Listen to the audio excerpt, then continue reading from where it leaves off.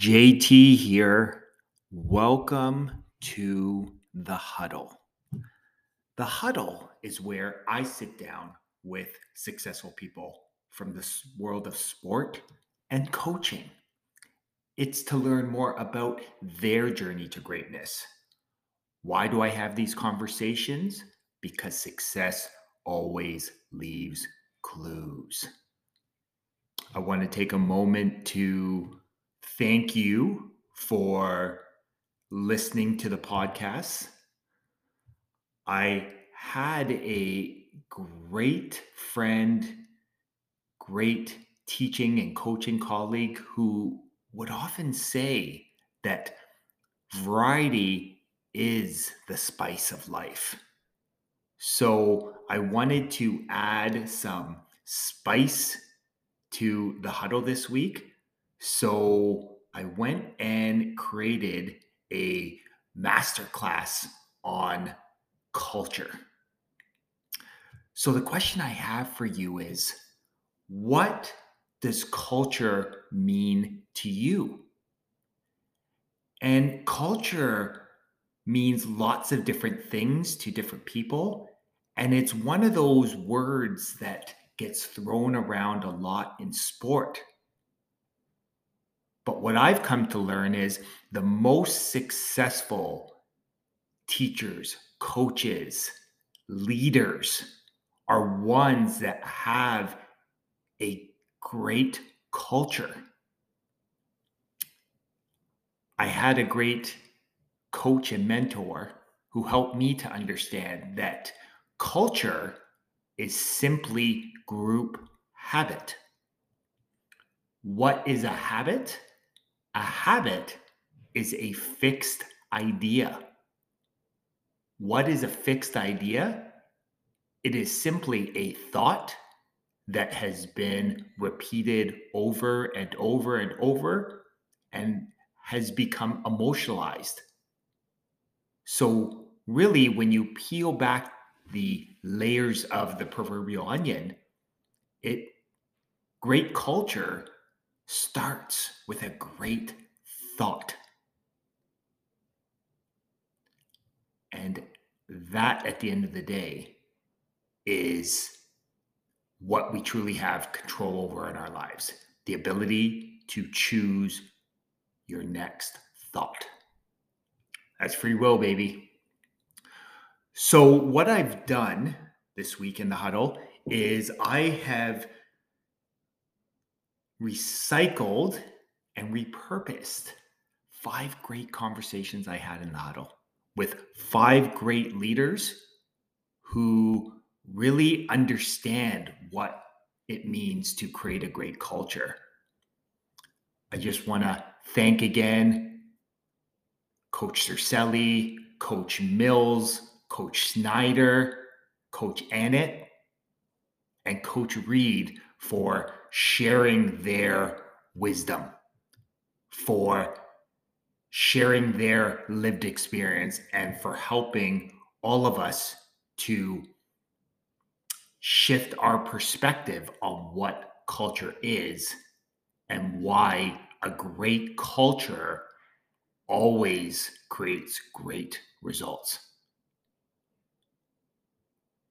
And before we go into the huddle, I just want to remind you that the mind is like a parachute. It works best when it's wide open.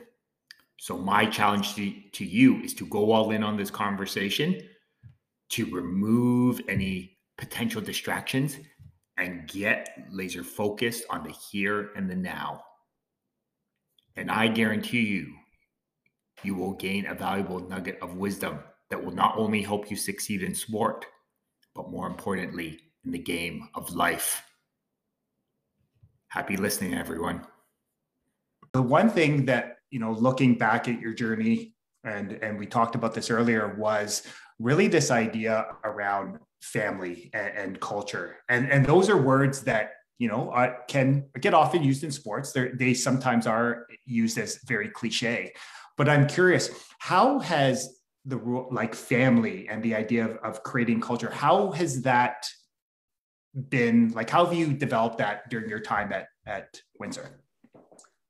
Yeah, I think early on when this opportunity presented itself, it was, okay, we're going into a challenging situation. How are we going to go about it? And the first thing is you got to make sure you have good people around you. And from my standpoint, having a great influence from my father and also my younger brother, it was, hey, if I'm going to be doing this, I can't do it alone. I'm going to need to have you guys come on board for this, people that you trust that are like-minded. And that was the first part. And then it's, okay, how are we going to now build this blueprint? Because we want to attract people to a place that maybe is not as popular, or it's easy for other schools to take shots at a city, at a program, at an institution. So it was this idea of family. And the thing with family, like you said, it's overused so many times because people say, well, we're not really a team, we're a family. You can say that, but you got to actually follow through with it. And for us, it was, what are those core values? So no matter what happens, we will never veer away from what we are. And that was what love, serve, and care. And that's where that came from, because we said, what's most important in our family? And it was love, serve, and care. And when we talk about love, it's understanding that if you really love someone, and it's that agape, it's that unconditional love, you're going to push them as hard as they can be pushed, both on and off the field. And it's not always going to be fun. Like at times it's tough love, and you're pushing someone to be the best. You're not going to be saying it's okay to be mediocre here, driving people to their limit. But at the same time, knowing that over the course of 4 to 5 years, however long someone's in school, there's going to be adversity. We have to be there to put our arm around their shoulder and be that support, because love being unconditional, it can't just be when it serves us well in football. And we look at football, really, we're talking about 3 months of the year. What's happening for those other 9 months? There's got to be more of a presence. So that's where that love part came from. The serve was this servant leadership, knowing that it often bothered me when coaches would make comments like, I could be at home right now, or I could be doing this, and almost guilting players. It's like, but that's your choice. For us, we need people who understand it's not about what can you do for me as a coach. It's, I'm here to serve you. I'm here to make things better. And it might be my background in education that made a big part of that, but it's, you're coming here and I'm doing everything I can to make it better for you. That's what my role is. And that's not to say, the players run the show, but how am I going to make it the best experience possible for you? Because that's ultimately what I want to do when I'm serving you. And when you have all your coaches or administrators and support staff showing that, now the players have an example. Now the players say, okay, this is what the staff is doing for me. How do I now reciprocate that back in the community? And that's where this whole push to really be this program that serves the city came from. How am I going to go out and volunteer and help with this organization, raise money for this organization, raise awareness here? Because our guys have to understand, yes, we want you to have a degree when it's time to move on. And yes, it's great to put on a resume that I'm this varsity athlete. But if you can have 4 to 5 years of volunteer work and make this laundry list of connections, not only is that going to serve you well when it's time to move on to the next part of your life, but now you've created this whole new network of people that you can tap into just because you said, I'm going to go out and make something better for somebody else, or everything doesn't just evolve around me. I'm here to serve other people. So that's a big part of that serve part. And the last one is the care. And a lot of times I don't explain to our players, they say, well, isn't care the same as love? It's like, no. Care is the action word. Care is this verb of, I'm going to give you my most precious commodity, which is time. And when we talk about where we are as a society right now, how to unify, we've got to give people more time. If we really want to understand where different cultures come from, if we want to understand where different people and what their thoughts and opinions are, we need to give them time to understand. And we may not agree with what their stance is or their opinion, but by saying, you know what, I'm going to give you time and I'm going to really care about what you have to say, you bring people closer together. And it's showing this empathy that, yes, I'm the same as you, and we may not be on the exact same path, and we may not have had the same upbringing or same experiences, but as a person, I'm going to listen to you, and I'm going to be there to support you as best as I can. And that's really where that came from. And knowing where Love Serve Care is now, as coaches, whether it's recruiting or coaching or fundraiser or meeting with alumni, you know that you can always go back to this foundation of what it means to be family. But you're not just coming up with a line. There's something deep rooted here that you're going to constantly be working back towards. And that was a big part of what we wanted to create when we got here about, yes, it's family, but how do we make it deeper rooted than that? And that was a big part with Love Serve Care. You know, it's interesting, Coach. Again, you talked about the power of sport, and one of the things is I think it builds in this inherent, like it helps you to understand the value of having great coaches and mentors in your life, right? The ability to receive the love tough sometimes, right? The high expectations. One of the things I've really come to appreciate about you is one, anyone that's been around Essex Ravens knows you have a large coaching staff, right? You have a lot of support around you. What I really love though, is a lot of the former athletes come back as coaches after, right? And they help support you that way. So I'm curious, has that been a conscious one to bring them back, or is that just something where they have such a good experience, they just want to continue to be a part? I think a little bit of both. You know, I do definitely always talk to our kids. Say, listen, guys, I said, you know, football for me changed my life, football and wrestling. And, you know, and that's what we're trying to do with our guys is, and I said, when you have an opportunity to give back, it's extremely important you give back. Everybody has a little bit different experience. Everyone has a different look at the way football went or gain different things out of football. And you know, I just think you take whatever it is you got and you pay it forward a little bit and you help these young men out and you try and, you know, again, make them positive members of society, make them great young men. And I use football as simply the reward to taking care of your business off the field, right? At home, in school, in public. You know, you take care of that stuff, the rest of it takes care of itself. And football is simply, again, the reward or the opportunity to you know, to be able to say, hey, I'm taking care of my business. If you don't take care of your business there, you're not going to play at our place. You're going to watch and you're going to, you know, until you get on board and it's just not going to happen. Right. So I use football as a tool to try and get the most out of each and every young man. And I have had a few young ladies that have played. So that's the biggest thing for me is just to try and make them understand that, listen, what happens here is just a small part of your life. It's what happens off the field that is the biggest part of your life. Right. And I love how you share that, right? Like you talk about, you know, the successes, right? The wins, the championships, like those are great, but it's more about doing the little things well. And one thing, Coach, I've always come to appreciate, again, coaching against you, being able to just have our conversations at many events, just being able to observe is I love the attention to detail with like simple things. And you know, some might call it old school. I love the fact of I can watch your team. They run on and off the field, right? It's like, you know, and I'm reminded of Coach Taylor saying, hey, you know what, you run till you get to the sideline, or little things like, you know, I remember handing out awards at the Fall Cup. Your coach, your players are like, thank you, coach. Thank you, sir. Thank you, sir. Shaking hands, like little things like that. So I'm curious, are those things that you've consciously have embedded in the program, or are these just ones that? No, 100%. We talk about that stuff all the time, JT. I mean, you know, our kids are very, very fortunate. I think more fortunate than most programs. There's very few programs that have our own team doctor, team trainer, team chiropractor, team massage therapist. We have all equipment guys for our kids come in. If their equipment is broken, they take it to our equipment guys. It gets fixed. They don't have to fix it. They don't have to haul water. They don't have to pick up bags. However, you know, they do know that when you're done with your stuff, you put it back. You put the water jug back in the holder. You put the equipment back nice and neat. You don't throw it all over. You don't leave crap laying all over. Because again, you know, they're not here to clean up after you. They're simply here to help you. But the expectation is you're going to pull your part as well. You know, and our kids know that, and they're very, very much appreciative for everything they do. And thank you. Comes from our coaches, comes from myself. Like I would never put an expectation on my kids that I wouldn't do myself.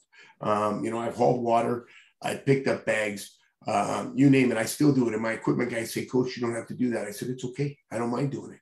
I'll give you the one story. It was funny. I took my coaching staff. I used to do a lot of guest coaching at the University of Michigan. And Jim Herman was a good friend of mine. And when Lloyd Carr and all those guys were there.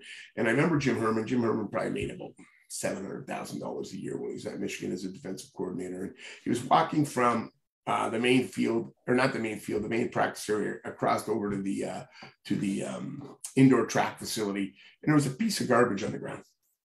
And he bent down and picked up the piece of garbage. And I said to my coach, I said, guys, you see that? I said, here's a guy who's making $750,000, not his job, to pick up that piece of garbage. There's people that do that.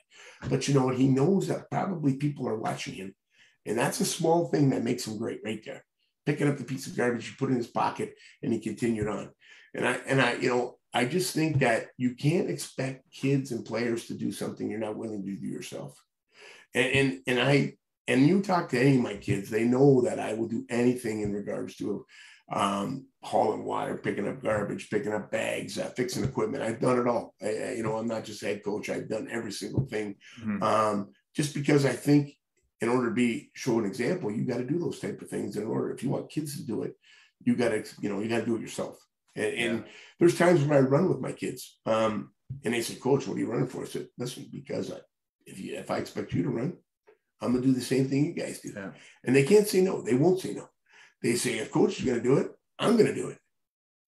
Right. And you'd be surprised how much more you get from your kids just doing simple things like that.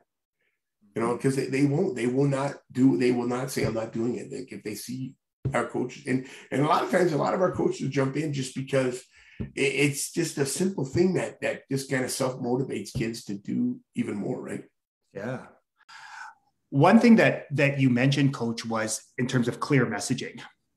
And that is one thing I've definitely learned being around being coaching against. The best coaches have clear messages, right? And Coach McKay, I had him on here a few weeks ago, and he talked about pillars and values, whatever you want to call them.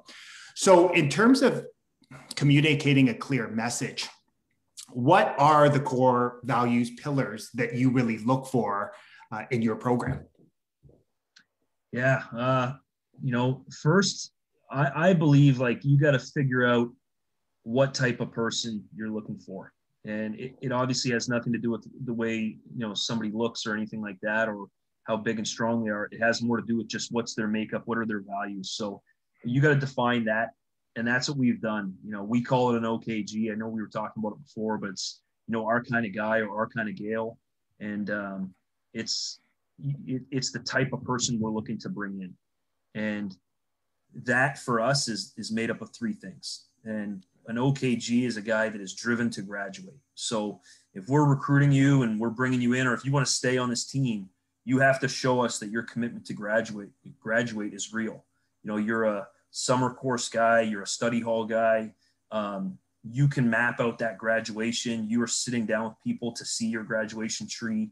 If football's taken away from you or it's not going well, you're staying put and you're driving towards graduation. We want the guys that have kind of two wheels on the road, a little bit of balance. They've got their sport, but they've also got the academic piece, because football doesn't always go the way you want it. There's, it's a roller coaster ride. You put your heart into it and it doesn't necessarily love you back every day. But we don't want guys who, they can't get out of bed because football's not going well. They're getting out of bed because they're driving to graduation.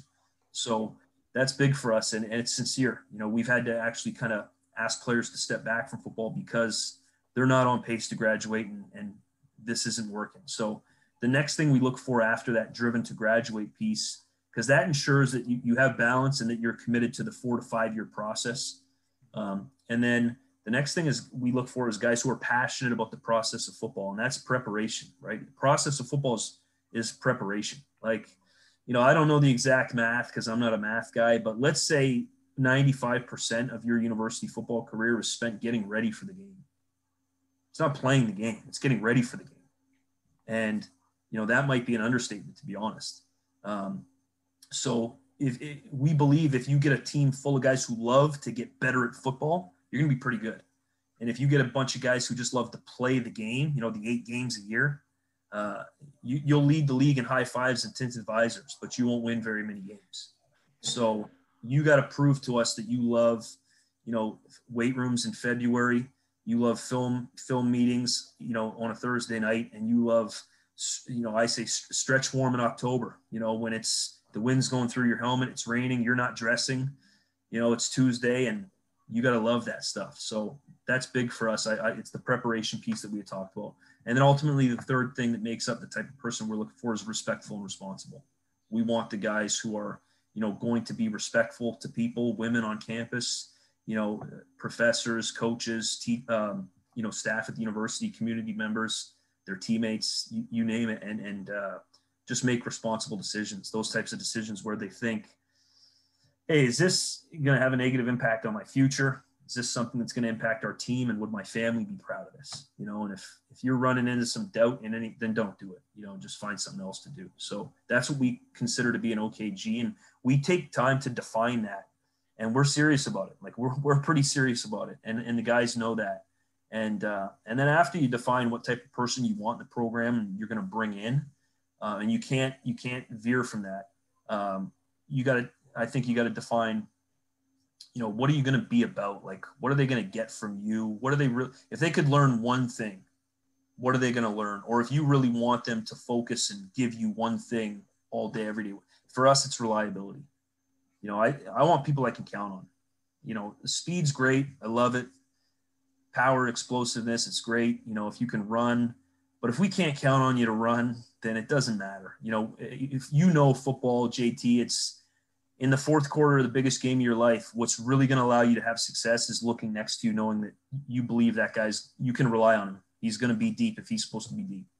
And when you're calling plays, when the game's on the line, you're not throwing it to your fastest guy. You're throwing it to the guy who is going to run the right route and catch it. And if he needs to break it off, he's going to break it off. You want the guy you can rely on. And I know that as a quarterback, in my playing days, reliability is huge. You want the guys in the huddle that you can count on, and your teammates ultimately want the guy at quarterback that they can count on. So reliability is everything. And we give the guys a tool for it. When things are important to us, we create systems for them. We don't just hope they happen or talk about them. So the system for reliability is what we call the ABCs. And A is always show up. We tell them their availability is their best ability.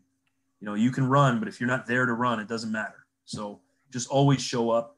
B is to be on time, and early is on time. Our team's pretty great at, showing up early, getting ready, being ready. And then C is communicate beforehand if you can't do A or B.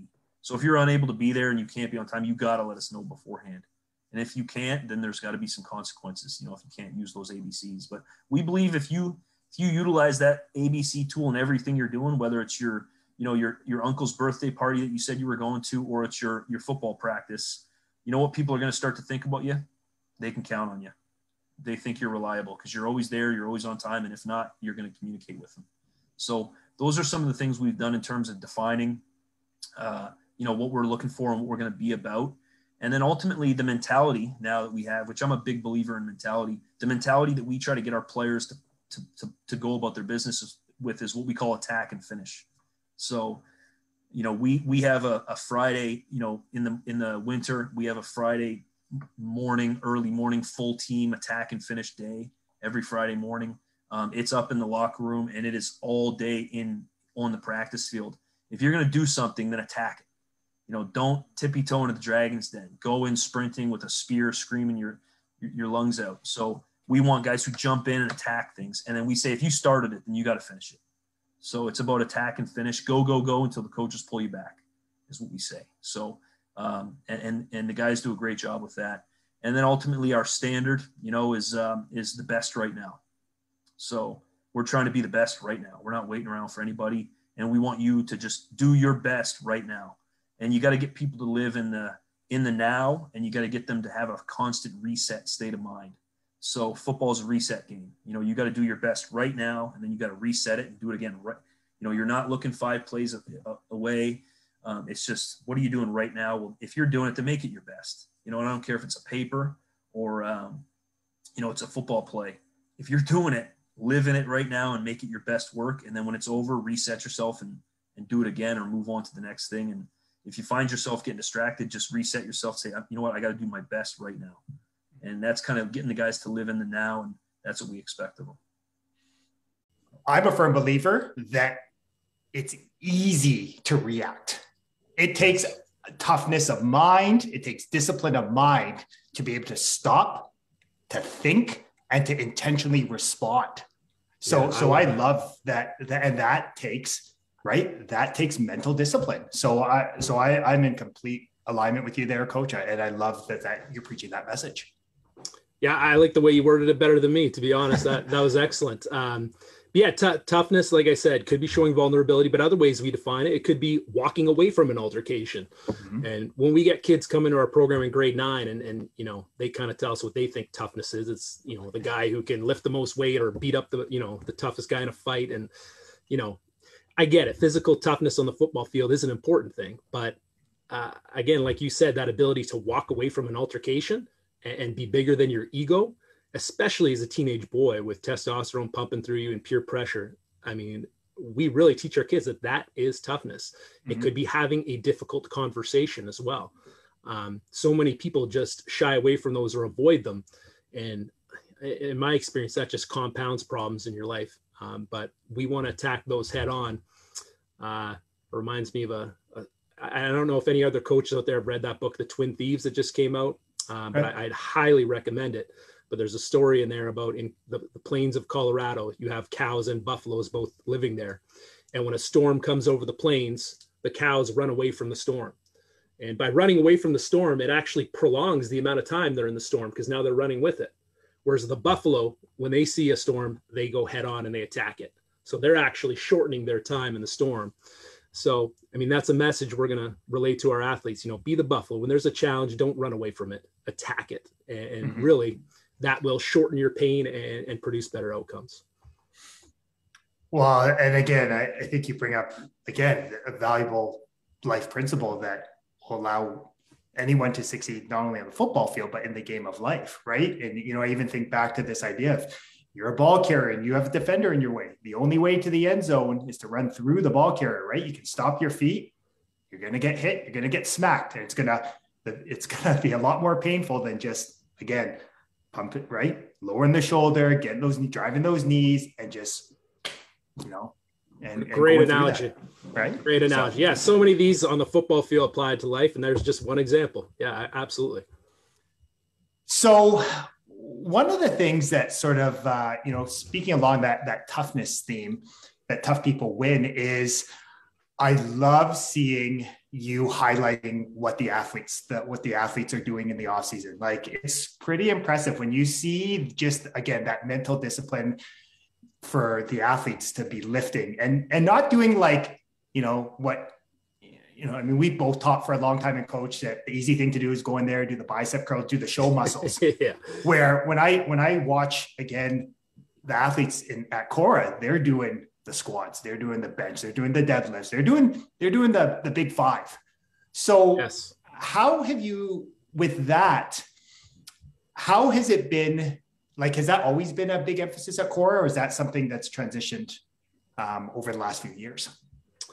Good question. Now, again, I love strength training. I've always, it's a passion of mine. And I think that's one of my ways to put my stamp on the program. But I mean, everyone knows the great programs are strong. And I think, especially at the high school level, is where you can have the biggest impact on these kids. So when I first started at Cora, we didn't even really have a weight room. Not much of a weight room. So a big part of it starting was building it. We were fortunate. We applied for a grant and got a huge grant to build it. But we're constantly finding sources. And once we built it a bit and kids started buying in, then our administration started understanding this is an important place. Like, after school, like, this is where kids that had nowhere to go come, and they're physically transforming their bodies, which again, in turn, is transforming their self-confidence and then applying to all areas of their life. As much as I love football, and admittedly, most of our lifters are football players, but we have had plenty of lifters that are not athletes at all. And they've come back to me after and talked about, you know, how getting in that weight room and just seeing progress has completely changed my self-confidence, you know, and applied to other parts of my life, you know, that growth mindset where I can change my body or I can put in work and get results. So, you know, I think football's maybe one and weight rooms maybe 1B, 1A, 1B. I think they're both great tools. I mean, every coach can influence people and improve their lives in their distinct respective sports. I think those two are very unique though, and I'm fortunate that they both kind of meld in our program. But yeah, we've like you said, we focus on the core lifts. I think you go on Instagram and social media now, and there's a lot of people almost feel like doing exercises for show, and it's easy for a young kid to get caught up in that trap or see a pro athlete doing something fancy, and that's fine and good for top athletes, but the majority of the demographic we're working with, they just need to get stronger. So we focus on squats, deadlifts, push press, bench, and rows, and that's the foundation. And we'll mix in some of the other stuff for fun, right? Because kids like it, but it's kind of drilled into our kids or ingrained in their DNA almost that these are the lifts that give you the most bang for your buck. Like 80% of your results, especially as a teenager, are going to come from doing this. And they've bought into it, and the results we've gotten speak for themselves. I think that's helped too, right? Kids, put their trust in us, and they see the people who've come before them, and some of the weights these kids are lifting now is mind-blowing. The ones who buy in right from grade 9 and consistently come, they're all getting phenomenal results. And again, that permeates through the school. People see that. The best motivator in the world, I think, for a high school kid in the weight room is seeing progress too. That's one of the reasons why I like to hype that up as well. Kids don't like to, some anyway, don't like to post themselves lifting because they kind of get like, we get it, you're strong comments or show off. But when I post it, it's out of their control, but they do secretly, I know they appreciate it. Because then they'll get a teacher come to school like, hey, I saw you on the Instagram. That's an incredible PR deadlift. And then they're feeling a little better. And then, maybe a girl in the hallway who they've been trying to catch her eye makes a comment, or they see their t-shirt getting a little tighter on their arms. Once they see that, we got them, they're hooked. So the big thing though, is the culture is getting kids to buy in and come. A challenge we've had always, and I know every high school deals with this too, is they'll say, okay, coach, why work out at this gym in town instead? I don't need to come to yours. And that was something we really had to be intentional about, that we want you here with your teammates. I'm not saying you can still go to your trainer, but we need you here when we're training, because it's about being with your teammates.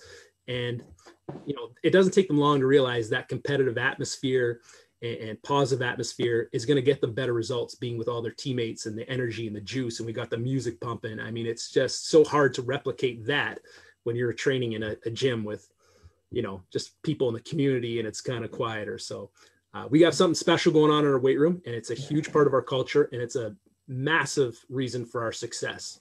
Mm-hmm. The messaging we say, or the slogans we put on the wall, how are we acting and what are we rewarding? They're going to know right away. And another thing I learned from a great coach a long time ago was, and I try to use this in my practice sessions now, is it's not what you teach that matters. It's what you emphasize.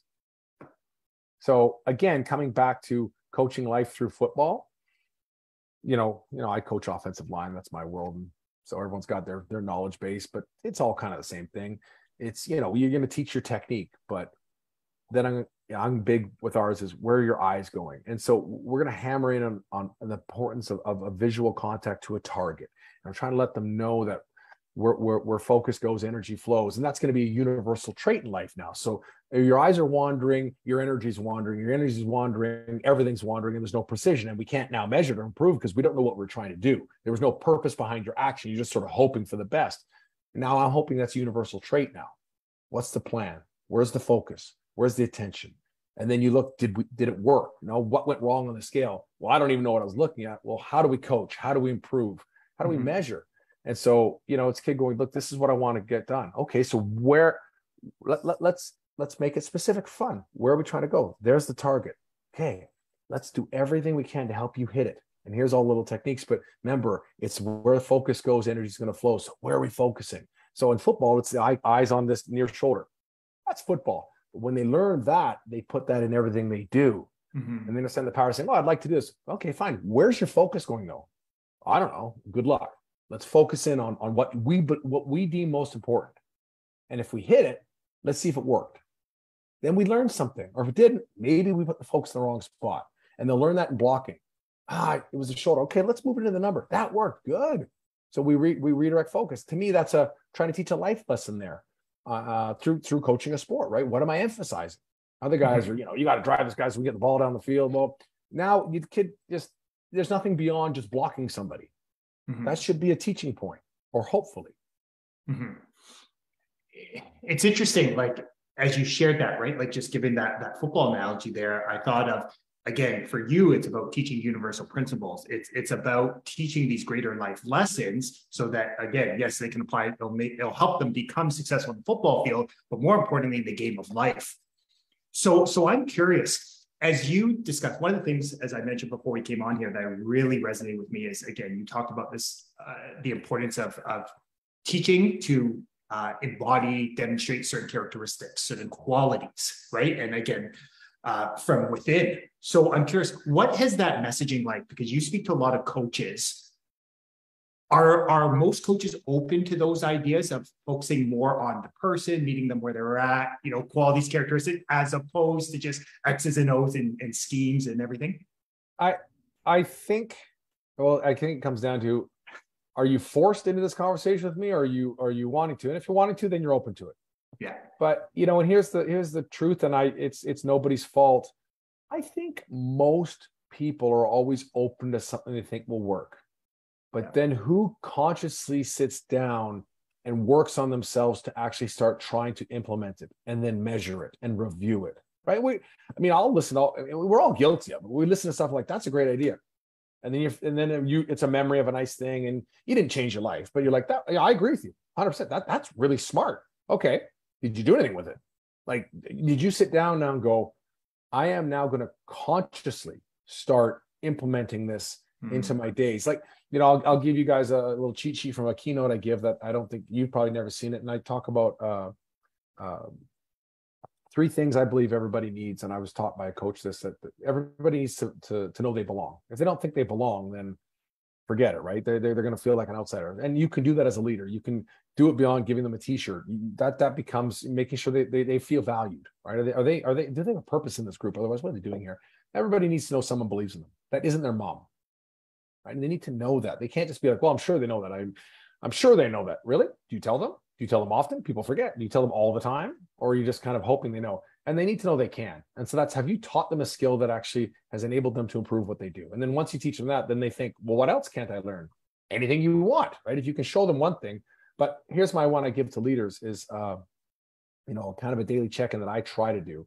And I think you spoke earlier about, being grateful for everything in life. And to me, I try to expand that to being thankful to others. So I try to really put it to people, because I'm grateful for things, but a lot of them are they're hard to personally thank. I'm thankful I have air today and I'm breathing, and like, that's good. That's good.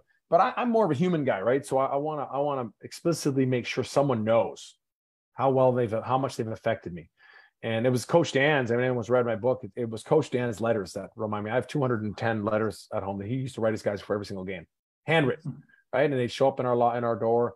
We're pro athletes. This is our job. But he wanted to remind us how proud he is of us and believes in us. And like, 2 minutes. I'm like, it never a week went by that I didn't know he had my back.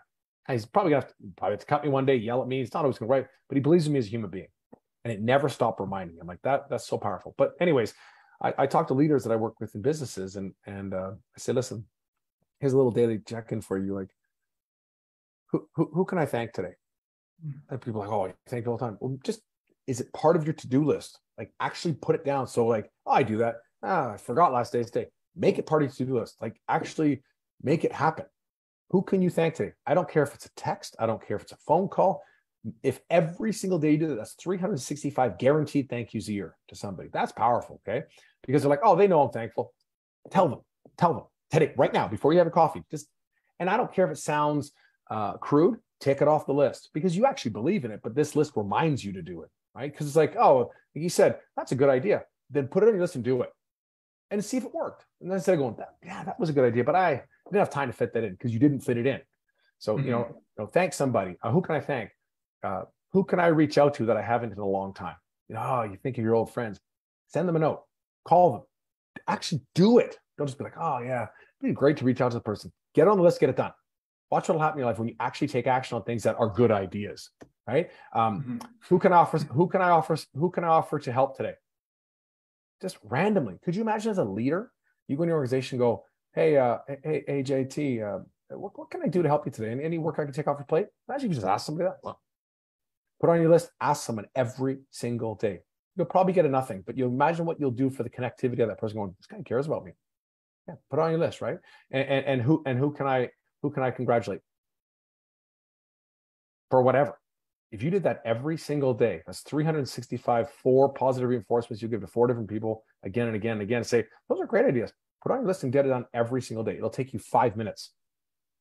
The compounding effect of that, and then after probably a month and a half, you won't have to look at your list anymore. It's what you do. So again, it's not what you believe is good. It's not agreeing with ideas. What do you do? And what do you consistently do? Because I know people too, the work, maybe even worse than never doing any stuff, is randomly doing team building sessions. And the guy goes, we're just wasting our time. You're right. What do you do every day? You know, Dan Gable, one of the legendary wrestler out of the US, I always throw him up there as maybe one of the greatest competitors in sports history. And he's a great man to study if you want to understand competitiveness. He has a great quote that says, if it's important, do it every single day. If you love your wife, tell her every single day. If you love your kids, tell them I love you every single day. And his, you know, if you work out every single day. Eating right, then eat it right every single day. Like if it matters to you, we spoke earlier about what do you do? Because we prioritize that. Well, whatever is actually important, do it every single day. Don't have a weekend retreat 4 times a year where you do nice things and have nice feelings. I mean, just go to a nice concert and have a good memory then. What do you do every single day? That is who you are. That's who your team is, your culture is, and map that out. So people talk about culture and this and that. What do you want? Put it down and do it. And then review these things going, is this the kind of world I want to live in? Then maybe we should try this. Then put it down and do it. And review it and go, this is improving life for people. Or this isn't. And get rid of it. Don't hang on to it because, whoa, we've done this forever around here. Get rid of it. Is it making things better? Is putting that in your mouth making your life better? Is saying that word making your life better? You know, is that action going to help? Someone asked me before about, and I do a lot of work with companies on like bullying and abuse in the workplace. And people are like, oh, now it's all politically correct, hypersensitive. I said, look, 2 things. 1, no, but you have to be aware that not everybody's you. So what's funny to you might not be funny to. So stop being so arrogant, thinking that everybody's you and everyone's has your privileges, your upbringing, your support systems, and like, you know, 1. But 2, just think before it leaves your mouth, will this help them? If not, why say it? Could this help them? And sometimes a joke to them will help them, but you better damn well know the person. So that's going to force you to know them. Because how do I know it's going to help you, JT, until I know you? Now I got to get to know you. Now it's harder just being an ass around you because I know you. So now I'm going to start to care about you. Now you're an individual and I'm going to learn what makes you tick and what your issues are and problems. So now I have better awareness of how to communicate with you. See how that works, right? How's it going to help them? How am I going to know? Well, then if you don't even know them, why say anything? Get to damn know them. Ask them some questions. Most open-ended, caring questions aren't going to hurt anybody. They're actually going to build bridges. Start there. Is this going to help them? And if you're not 100% sure, tread caution till you know. Then you know. So as a coaching 101 is get to know your players and then constantly ask yourself, how can I help them? And you're like, I'm not sure. Then I better get to know them better. Then you'll learn. Then every interaction should be, how can I help them become a better person? Whatever that means, right? Whatever that means to each individual. And I think the greatest hardship of coaching, particularly a sport like football, is, oh, I got 60 players. You know, we can't do that. This is how we do things. And that is a challenge. So, you know, on some level, how do you have your standards as a team, but understanding everyone's an individual, and how can I help each individual get to my standard instead of saying it's up to you to figure it out? Well, then you're the coach. You're going to put the responsibility on the players to figure it out. I thought you're their leader. Your job is to help them get to where they need to get to be their best, right? Or something